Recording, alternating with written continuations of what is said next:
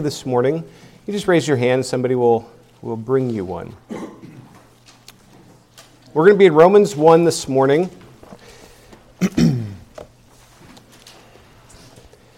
And let me pray as we come to God's Word. Father, who are we that you would not spare Jesus? That you would send this glorious, magnificent Son, the eternal God, to this world to lay his life down in our stead. God, we have done nothing to deserve your grace, your mercy, in any way, shape, or form, Lord. That your divine favor has been poured out goes against the grain of this fallen world. It doesn't make sense, Lord, to our fallen logic that you're like that that's what you're like. But, oh, Father, I am so glad it is.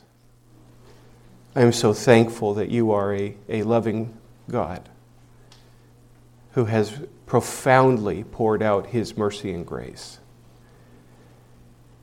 And so, Lord, as we look at a dark passage, a passage of Scripture that has potential to offend, has potential to make it difficult for people to stare at, Lord, let us see this backdrop, that we might see the glory of your Son. For, Lord, this is the reality. Let us embrace the reality. Let us look to see what your word tells us about us and what you've accomplished, Lord. We wish to see you receive all glory and honor and praise. It's not ours. It's yours, Lord. So let us happily see the magnificence of our God and the truth of the gospel. Amen. Mankind, by nature, when I say by nature, is designed to worship. Mankind worships. It's what he does. When I say he, she, they, all children, all people, in some way, in some fashion, at some level, worship. All people. We have a lot of different religions where we say people go here and go there to worship. Certain locations, certain ways they do it, so on and so forth. And we use that in reference to worship. But the reality is, beloved, worship is designed. It's there. If somebody never enters a quote-unquote church building, they will be a worshiper.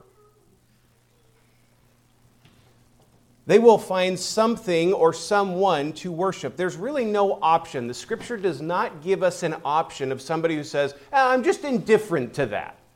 I don't worship anything. Everybody worships someone or something. Mankind will most certainly glorify someone or something. Bob Dylan said you're going to have to serve somebody. Now, he didn't get much right, but he got that right. You will. You will serve somebody. And what's interesting is the audacity of mankind to say, that's not true, I don't worship anything. Really. It doesn't take much time to find idols in our culture. I'd go so far to say it doesn't take much time to find idols in all cultures. You travel in all kinds of cultures, you'll find something that is held above that receives their, and again, they may not use the language praise, glory, worship. They may not talk like that, but you look at their time, their finances, their value system is wrapped around something or someone. It's everywhere. This is an interesting aspect, beloved, because it is actually one of the largest central themes of the Bible. This concept of idolatry. It's one of the largest concepts that's throughout your Scripture. Let me just remind you of the Ten Commandments, beginning with, you shall not have another God above this God. It starts in reference to that aspect of idolatry. which was interesting. Moses was receiving those 10 commandments while the Israelites were down forming a golden calf. There's some cruel irony throughout the scripture as well. But this idea of idolatry is far deeper, far darker, and far worse than we probably ever give it credit for. It runs at the very core of who we are as fallen creatures. And it is the central theme, it is the hub that the spokes are coming off of in the passage we're looking at right now in reference to this fallen nature of mankind and his suppression of truth and sin, all of these things. It finds its focal point in, and here's the word of the text of this sermon this morning, central to our text, the exchange of God for something. The exchange of God for something. And please don't miss me here. Not the exchange of ideas for other ideas. Not just the exchange of a group of truths for another group of truths. The Scripture doesn't talk like that when it speaks of idolatry. Rather, it is the exchange of God Himself for something else. You see, it's far more personal. It's not just, well, I don't think like that, I think like this. It's far more personal than that, so far that our Scripture makes reference to God as a jealous God. And so, coming back to our passage, let me set this in the proper context. If you look at 18, chapter 1, verse 18, the wrath of God's revealed from heaven against all ungodliness and unrighteousness of men who suppress the truth in unrighteousness. Because that which is known about God is evident within them, for God made it evident to them. For since the creation of the world, His invisible attributes, both His eternal power and divine nature, have been clearly seen, being understood through what has been made, so that they are without excuse. For even though they knew God, they did not glorify Him as God or give thanks, but they became futile in their thoughts, and their foolish heart was darkened. So, simply put, you guys, here's what's being communicated there. God's wrath is being revealed more and more and more. And you go, why? Why is that happening? And so really what we're looking at in this passage, basically this chapter, is God's wrath is being poured out because of these reasons. And He starts listing these reasons, and I would see them as more of a digression, as things are getting worse and worse. I'll show that later in this message. But first and foremost, what they know about God to be true, they hate and they suppress. Now, here's the interesting thing. This is where some believers and the world would think I'm cuckoo.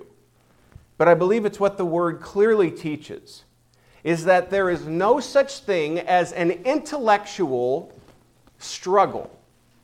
Now, I'm not saying there aren't intellectual struggles, okay? That exists. But it's symptomatic. What's at the core, what's at the heart, is a moral issue, is a sin issue, is a fallen issue, a darkness of the heart issue. And Paul here does not say there are those who are struggling and they call themselves agnostics or atheists and they need better argumentation and then they'll believe. He doesn't even talk, he doesn't go near that. Rather, what does he say? Oh, they know it. They know the truth. They recognize through that which is made that there's a glorious God who's created all things. But their response to that is, I'd rather not. So they reject it and they suppress it. And that, again, that idea of suppression is you're pressing something down that is pushing up or holding a spring compressed. There's pressure because it's so clear God's made Himself manifest that you have to work hard to hold it down. God's wrath is being revealed, and it's not a hard case to make to look around at our world. You could just say in the U.S., just look around and see how we suppress the truth of God in our culture. How we cut off our nose intellectually to spite our face or to spite the Lord, try to remove Him, and so we ended up looking like fools, arguing that all things came from nothing, and that becoming the predominant driving scientific backbone because we hate God. That's what the Word says. The Word doesn't give it any academic credit whatsoever. It says it's a sinful anger that's behind it, not an intellectual struggle. And yet, in the midst of all that, they declare themselves wise. Look at 22.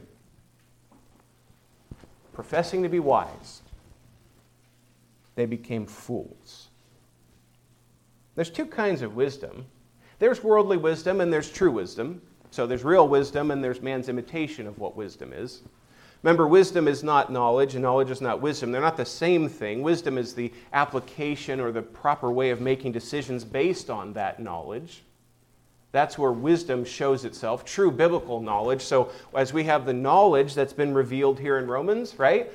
God's made this evident. They know it. It says, although they know God, that's not in a salvation way, but in a way of acknowledgement that there is a God. They have that knowledge. Then you ask them, so what do you do with the knowledge God's made so crystal clear in that which is made? What do you do with that? I suppress it. And the Scripture's response, fool. That's the answer. No. I've come up with this very complicated system of evolutionary processes that will eventually develop and will become a human being who will get better and better except for they die. Ridiculous. That's ridiculous. Okay? But why are they doing this? Why would they think like that? Why would they do everything they can to make it more complicated? Because the more academic, the more complicated, and the more intellectually savvy it becomes, the more it is professed to be wise. That's very smart. That's very brilliant. Now, if we could only get the majority to agree, and then that happens.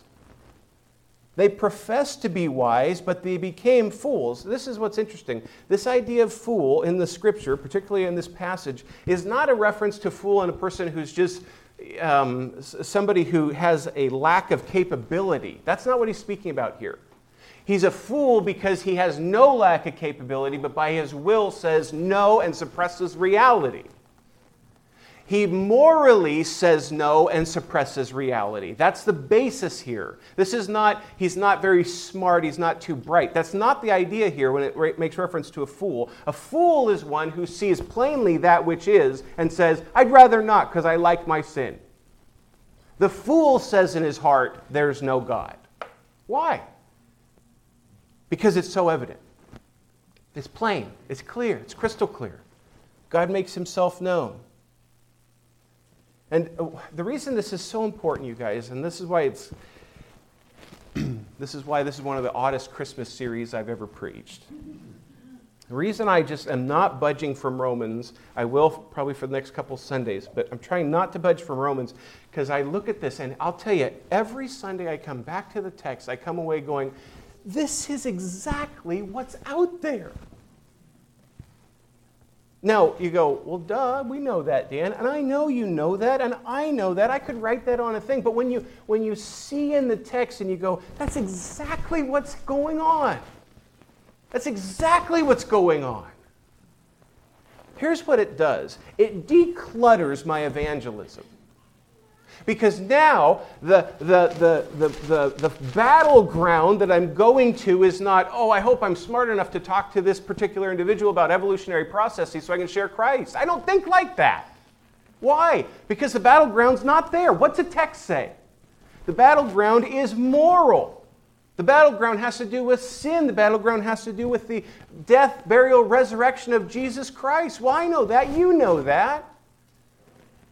So, take courage, beloved, in sharing the gospel with this fallen world. The power of God's going to do what the power of God does. You be faithful to the truth of the gospel. And if they throw you these red herrings to try to throw you off about difficult questions, maybe give it a little bit of time for common courtesy, but then get back to point. And as I've come back to this, it has just been so decluttering and refreshing to me. Okay, that's right. This is where we are. This is where we stand. This is the reality. And yet mankind professes to be wise and professes to muddy the waters to make it purely intellectual and academic, so we never have to look at the sin problem, the fallenness problem. So much so, beloved, the Scripture says with great clarity here that God has made this evident to them. God doesn't have to prove himself. Nobody's going to go to hell and say, well, if God would have given me more evidence, he might have pulled this off. That's a fool. That's a fool.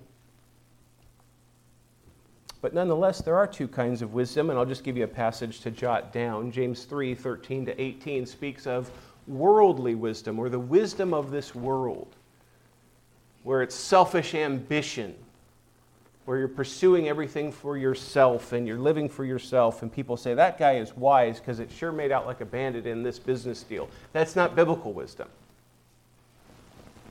That's not biblical wisdom in the least. The brilliant, quote unquote, in our world declaring the foolishness of the gospel. Remember this passage in 1 Corinthians chapter 1 that makes reference to natural man. As he looks at the gospel, he declares this to be foolishness. So you have two opposing perspectives right now in our world, where the truth of the gospel and the truth of God's word and the truth of God's existence is foolishness, and the man-centered, sin-enjoying, lustful pursuing wisdom is wisdom. And the Lord comes with great clarity and makes it assured in his word, no, there's one wisdom, and the wisdom is based according to God, not according to man. And so there are two kinds of wisdom. The assumed teaching of evolution in our culture, to me, is just a smack of Romans chapter 1.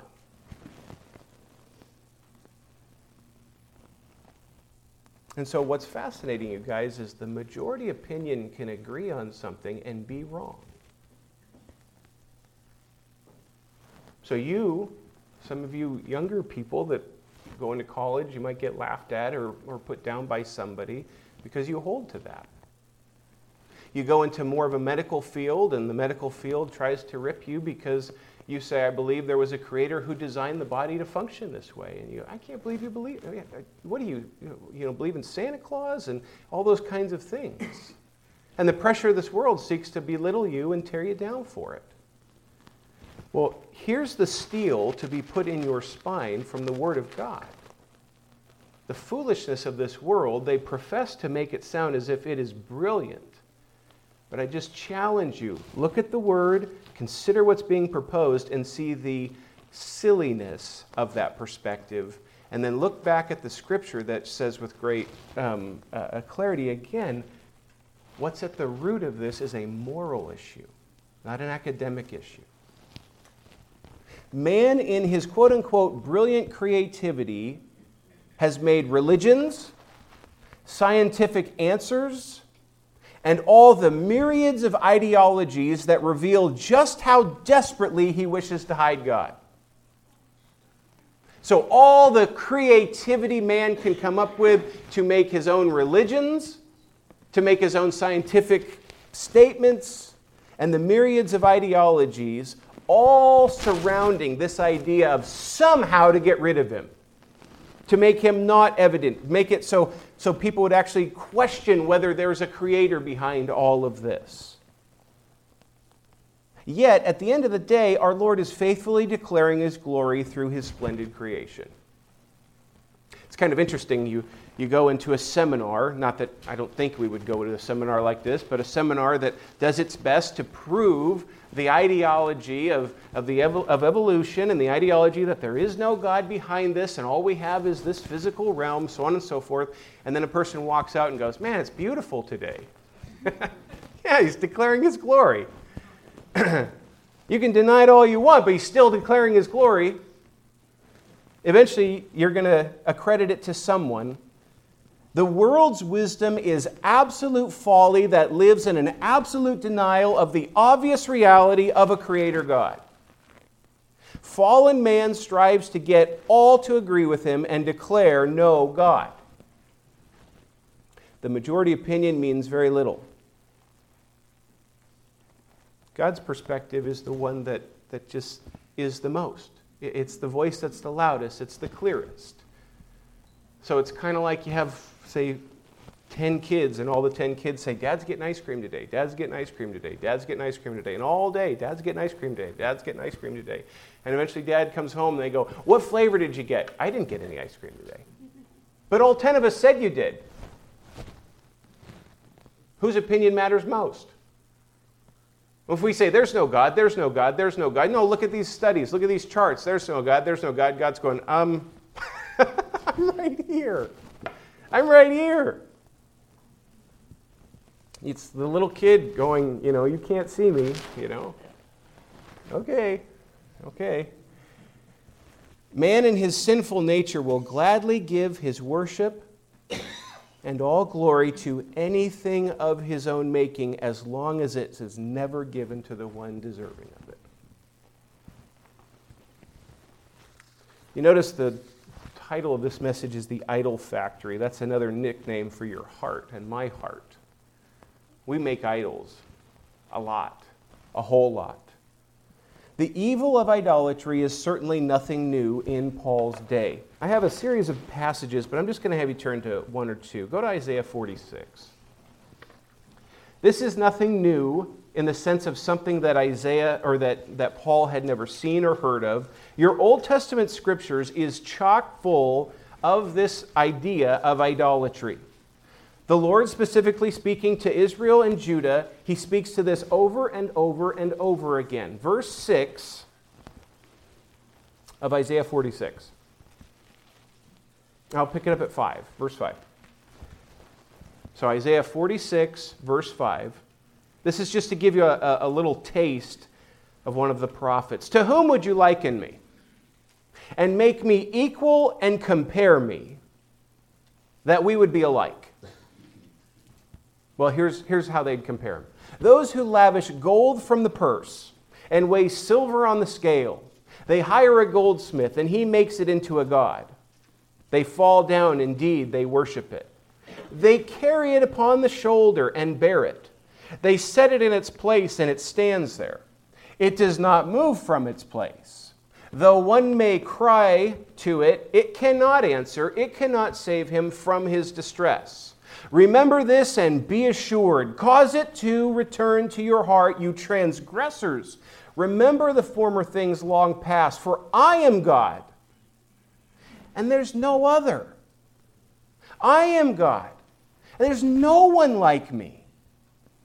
Declaring the end from the beginning and from ancient times, things which have not been done, saying, my counsel will be established, and I will accomplish all my good pleasure. It's just so definite and clear and strong. Okay, who would you liken to me? Well, we would take some gold out of our money bag and we'd give it to somebody and they would fashion this thing. Oh, really? That's your God? Yeah. Then what are you going to do? Well, we'd carry it around.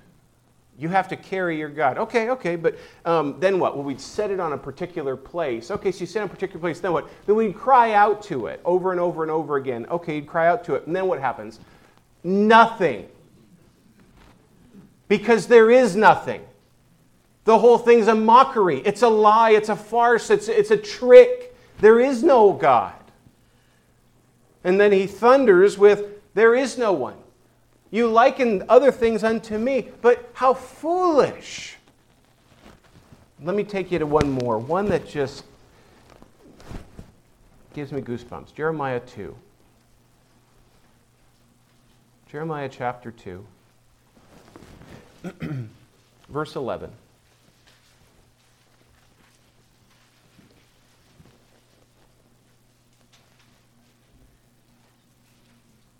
And listen carefully, beloved, to what the prophet says here.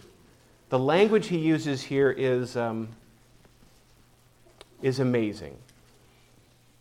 Has a nation changed gods,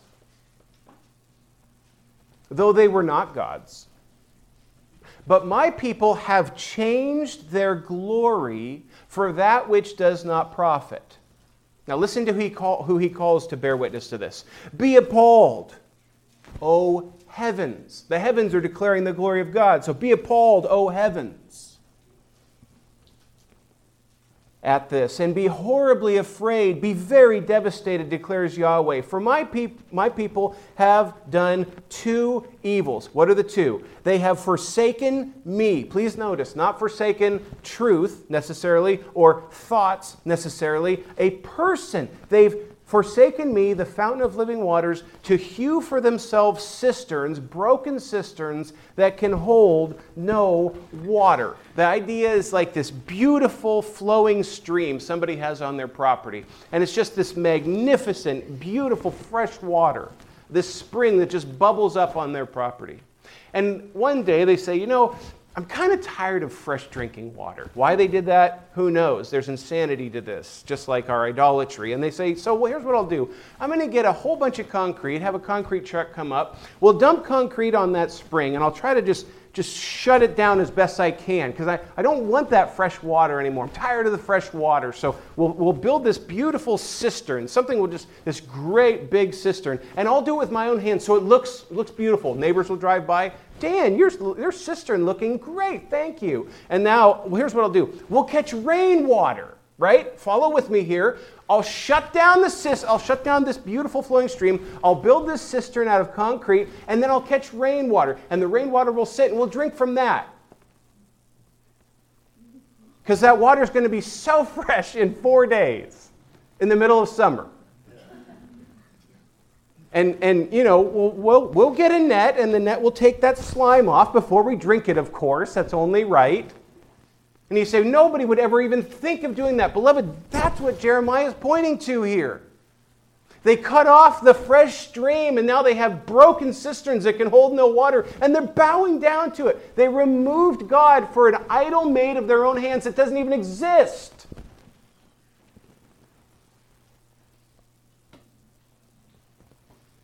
Absolutely crazy talk that they would do that. If you're jotting down passages, Psalm 106, 20, and Jeremiah 10, 1 to 16. Jeremiah 10 particularly, that passage is cutting. It's cutting. The magnificent glory of God for images of creation. So turn back with me to Romans chapter 1. And my main point in giving that to you is that we're not something special in this idea of idolatry. This is innate. This is in natural man. This wasn't a problem in Israel. This wasn't a problem in the pagan nations. This isn't a problem in China or a problem in the U.S. This is a problem, period. This is a human problem, a mankind problem of, no, God, I've got this by myself. And then, here's the thing, we are so designed by God to always worship, we will always come up with a replacement. The passage that we're looking at in Romans speaks to the exchange. Not to the removal, but to the exchange. Something else or someone else takes his place. So listen to what Paul says. If you look at 23, it says, and exchange the glory of the incorruptible God for an image in the likeness of. Well, first and foremost, of course, is corruptible man, and of birds, and of four-footed animals, and crawling creatures. God's absolute rightful place of worship given to the things he made.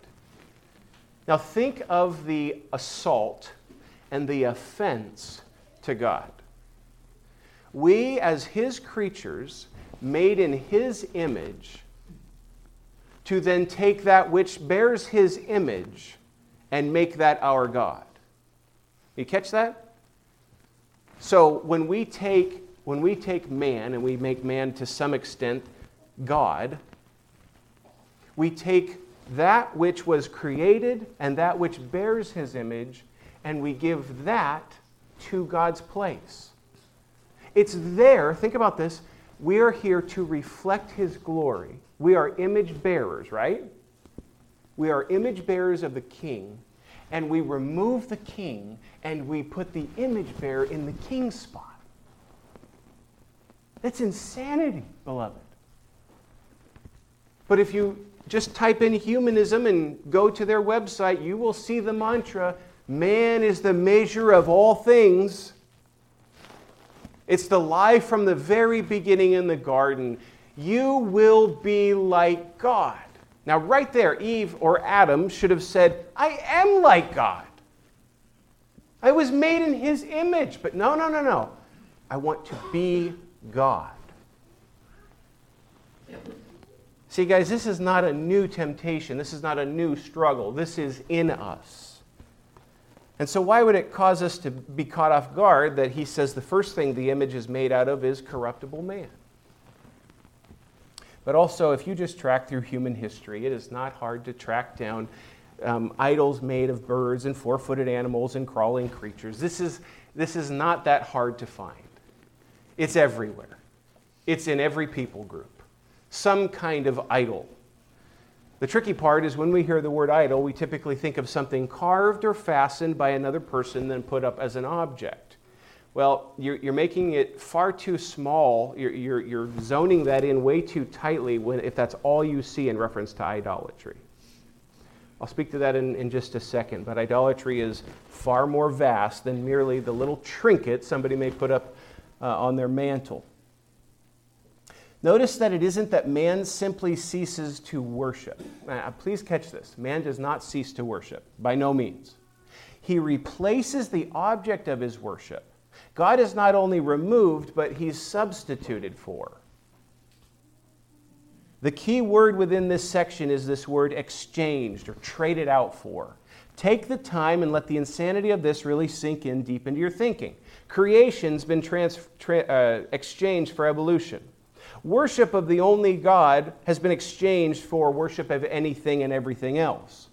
Created for purpose, you and I were created for purpose, has been exchanged for an aimless accident of evolutionary processes. Objective truth has been transferred for no truth, which, by the way, when anybody says, well, that's true for you but not true for me, that's just saying there's no truth. God has been exchanged for an idol made by man. Truth has been exchanged for lies. This is an act done by a lost, sinful humankind. We have exchanged reality for foolishness. And I mean that in the truest sense of that word biblically. We've exchanged reality for foolishness. We've plugged up the real stream. We've built a broken cistern full of slimy water. That's what's taken place. That's what Paul's speaking to here. You have exchanged. It says that they exchanged the glory of the incorruptible God for an image in the likeness of corruptible man and of birds and four-footed animals, crawling creatures. Verse 24 is devastating.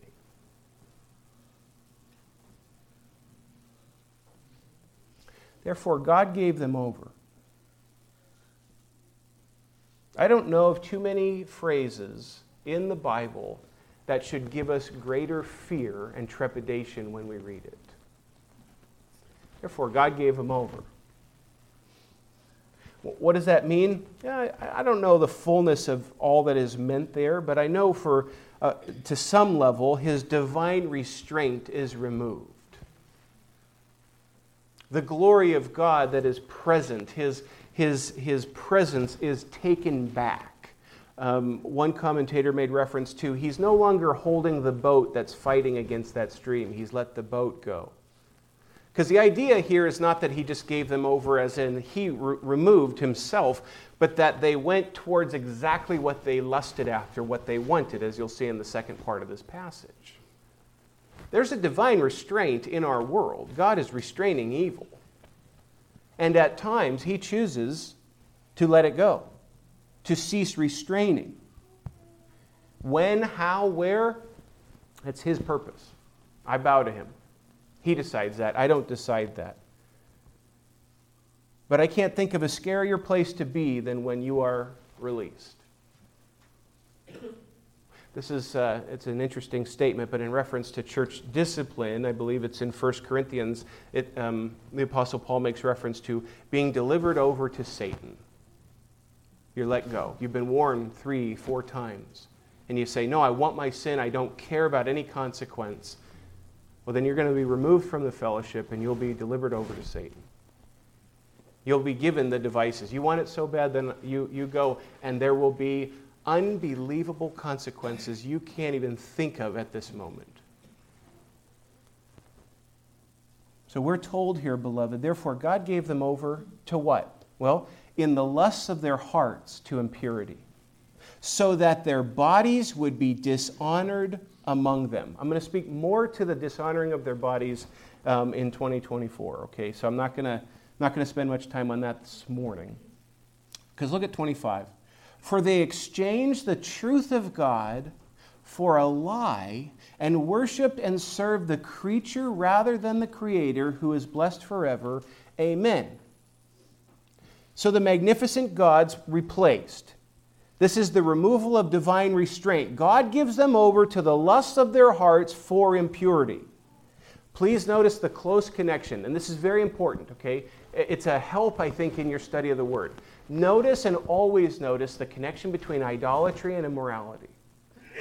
And then go back to your Bible, Genesis to Revelation, and look and seek to find how often you see idolatry and immorality totally linked together, handcuffed to one another throughout human history. Their bodies were dishonored as they were released. This subject, I wanted to say, this is not merely truth being exchanged for lies, but our God being exchanged for lies. The truth of God refers to God Himself, where it says they exchanged the truth of God. This is not just the truth in the sense of doctrine or theology, but it's the truth of God, the existence of God, the person of God. And, you know, there's always those little nuggets, right, when you're studying your Bible and something special kind of pops out of a text and it just, I don't know, it warms your heart in a different way than the rest of the study did. One of those little things that happened in my study this week was the reality of it's not a removal of truth about God, but it's a removal of God. It's personal. It's not just, we're not going to teach those teachings. No, the Bible doesn't talk like that. It's way deeper than that, you guys. It's animosity towards the person. It's animosity towards the king. I don't want that person. It's not simply the Bible, though that is certainly a part of this. This is God's Word, but it's I don't want God. That's in the heart of man. Guys, it's going to be tricky, okay, as preacher, but it'll be tricky for you as church body. This is going to be bad news for a good year, all right? Romans 1-3. It's going to be bad news for quite some time, but it's important that we see that. We must see that. Let's be honest with the Word of God, honest with ourselves, honest with our world. What does God say is going on? This is what it says is going on. This is what the heart of man is like. We can flatter ourselves, we can listen to what this lost world wants to tell us about ourselves, but at the end of the day, when we say, God, will you tell me what's the heart of man like? It is so grim. It is so strikingly grim when God says, this is what it's like. That's what fallen nature looks like. That's what fallen nature looks like. The incredible sacrifices. Think about this, you guys. They exchanged truth for lies. Now notice, if you look down, look at 25. For they exchanged the truth of God for a lie. But notice how much farther he goes. And worshipped and served the creature rather than the Creator. Worshipped and served. So think about this. It's not only lip service to an idol. It's not that somebody simply says, oh, I have lip service that I pay to this idol. No. It's far more than worship. They serve. There's sacrifice made. And you go, well, in what way? What would that look like? Well, the incredible sacrifices made by man in the service to idols of their own making floods the history of mankind. This floods the history of mankind. You see death in the service to a man-made God. You see sacrifices of children in the Old Testament to an idol of their own making. And I won't go into detail, but the manner in which they sacrificed their children to these false idols, it makes you physically ill. Money, time, stress, all of this given over. Beloved, we had men fly airplanes into a buildings in our country, convinced they were serving a God that they made. You tell me what kind of sacrifices might be made in serving the creature rather than the Creator. No, this is not merely lip service, beloved. This is a service. This is a sacrifice that is given over. This is the enslavement of idolatry. Here's the horrific digression in our passage, if you get a hold of this. Truth recognized, truth rejected, truth suppressed, truth replaced, and immorality floods. Truth recognized, truth rejected, truth suppressed, truth replaced, and immorality floods in.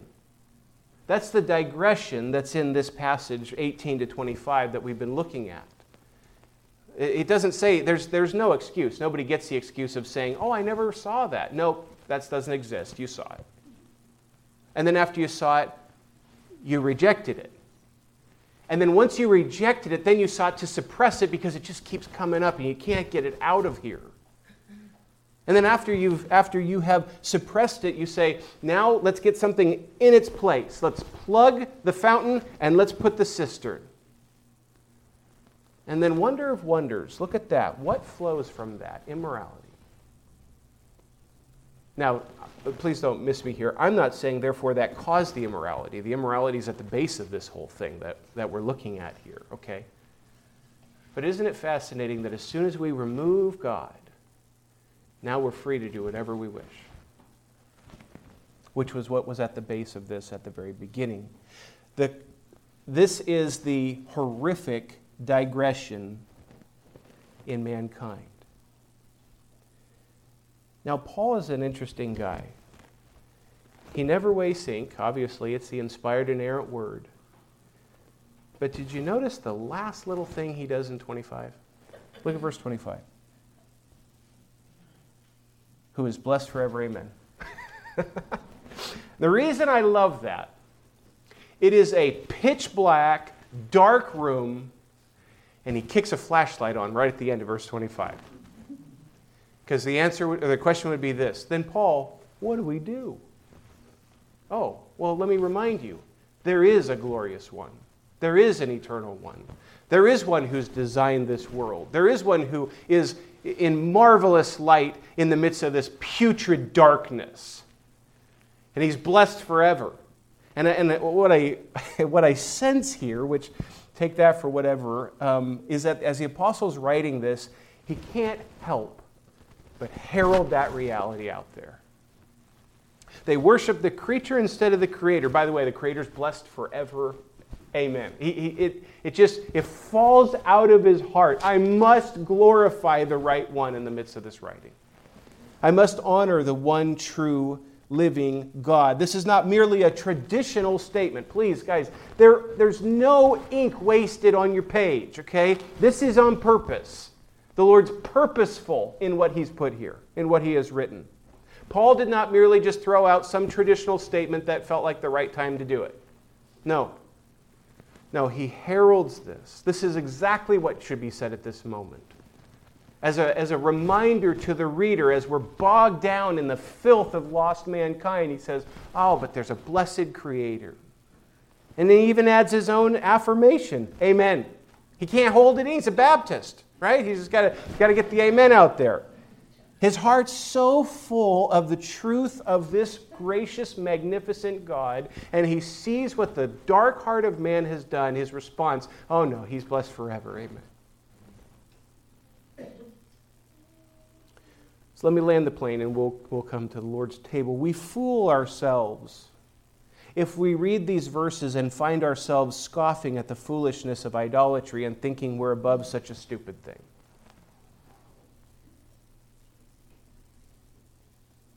We all, in some way or another, place something or someone in God's rightful place as the recipient of our love, our attention, our worship, our enthusiasm, our time, our praise, etc.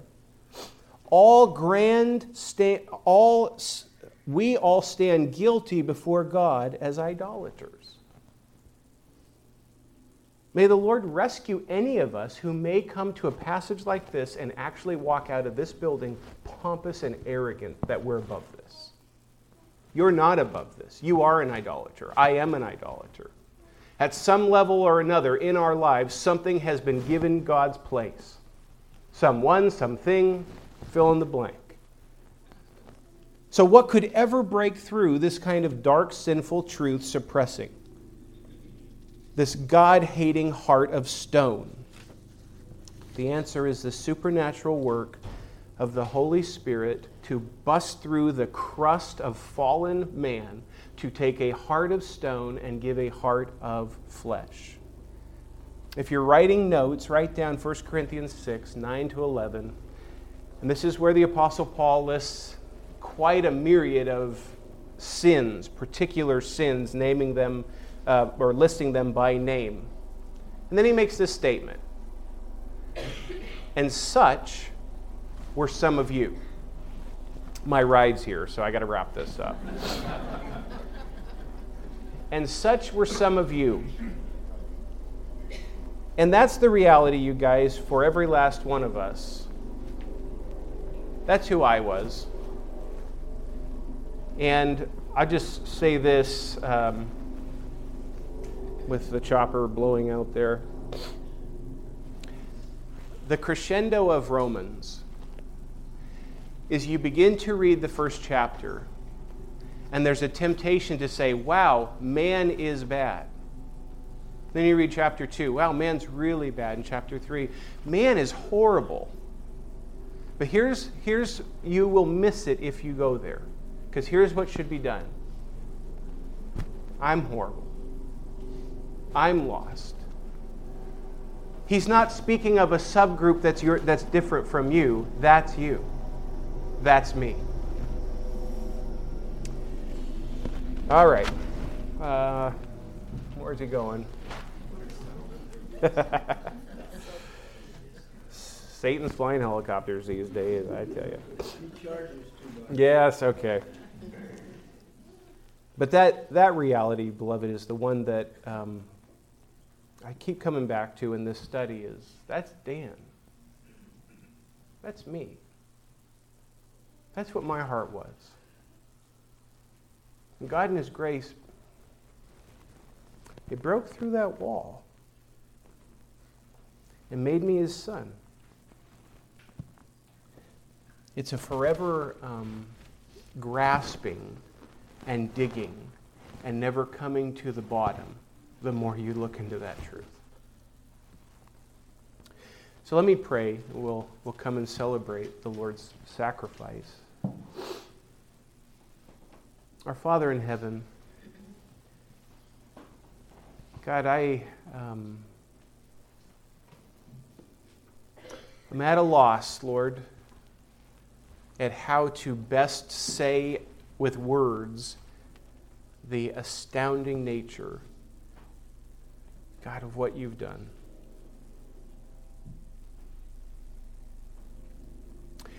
And Lord, the more we dig into the reality of who we are apart from grace, oh Father, I pray that backdrop would make the colors of the gospel just so much more bright and glorious in our sight, Lord.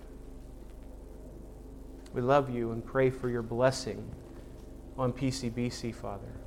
Help us never, ever, ever to grow dull as we peer into the gospel of Jesus Christ. In His precious name, amen.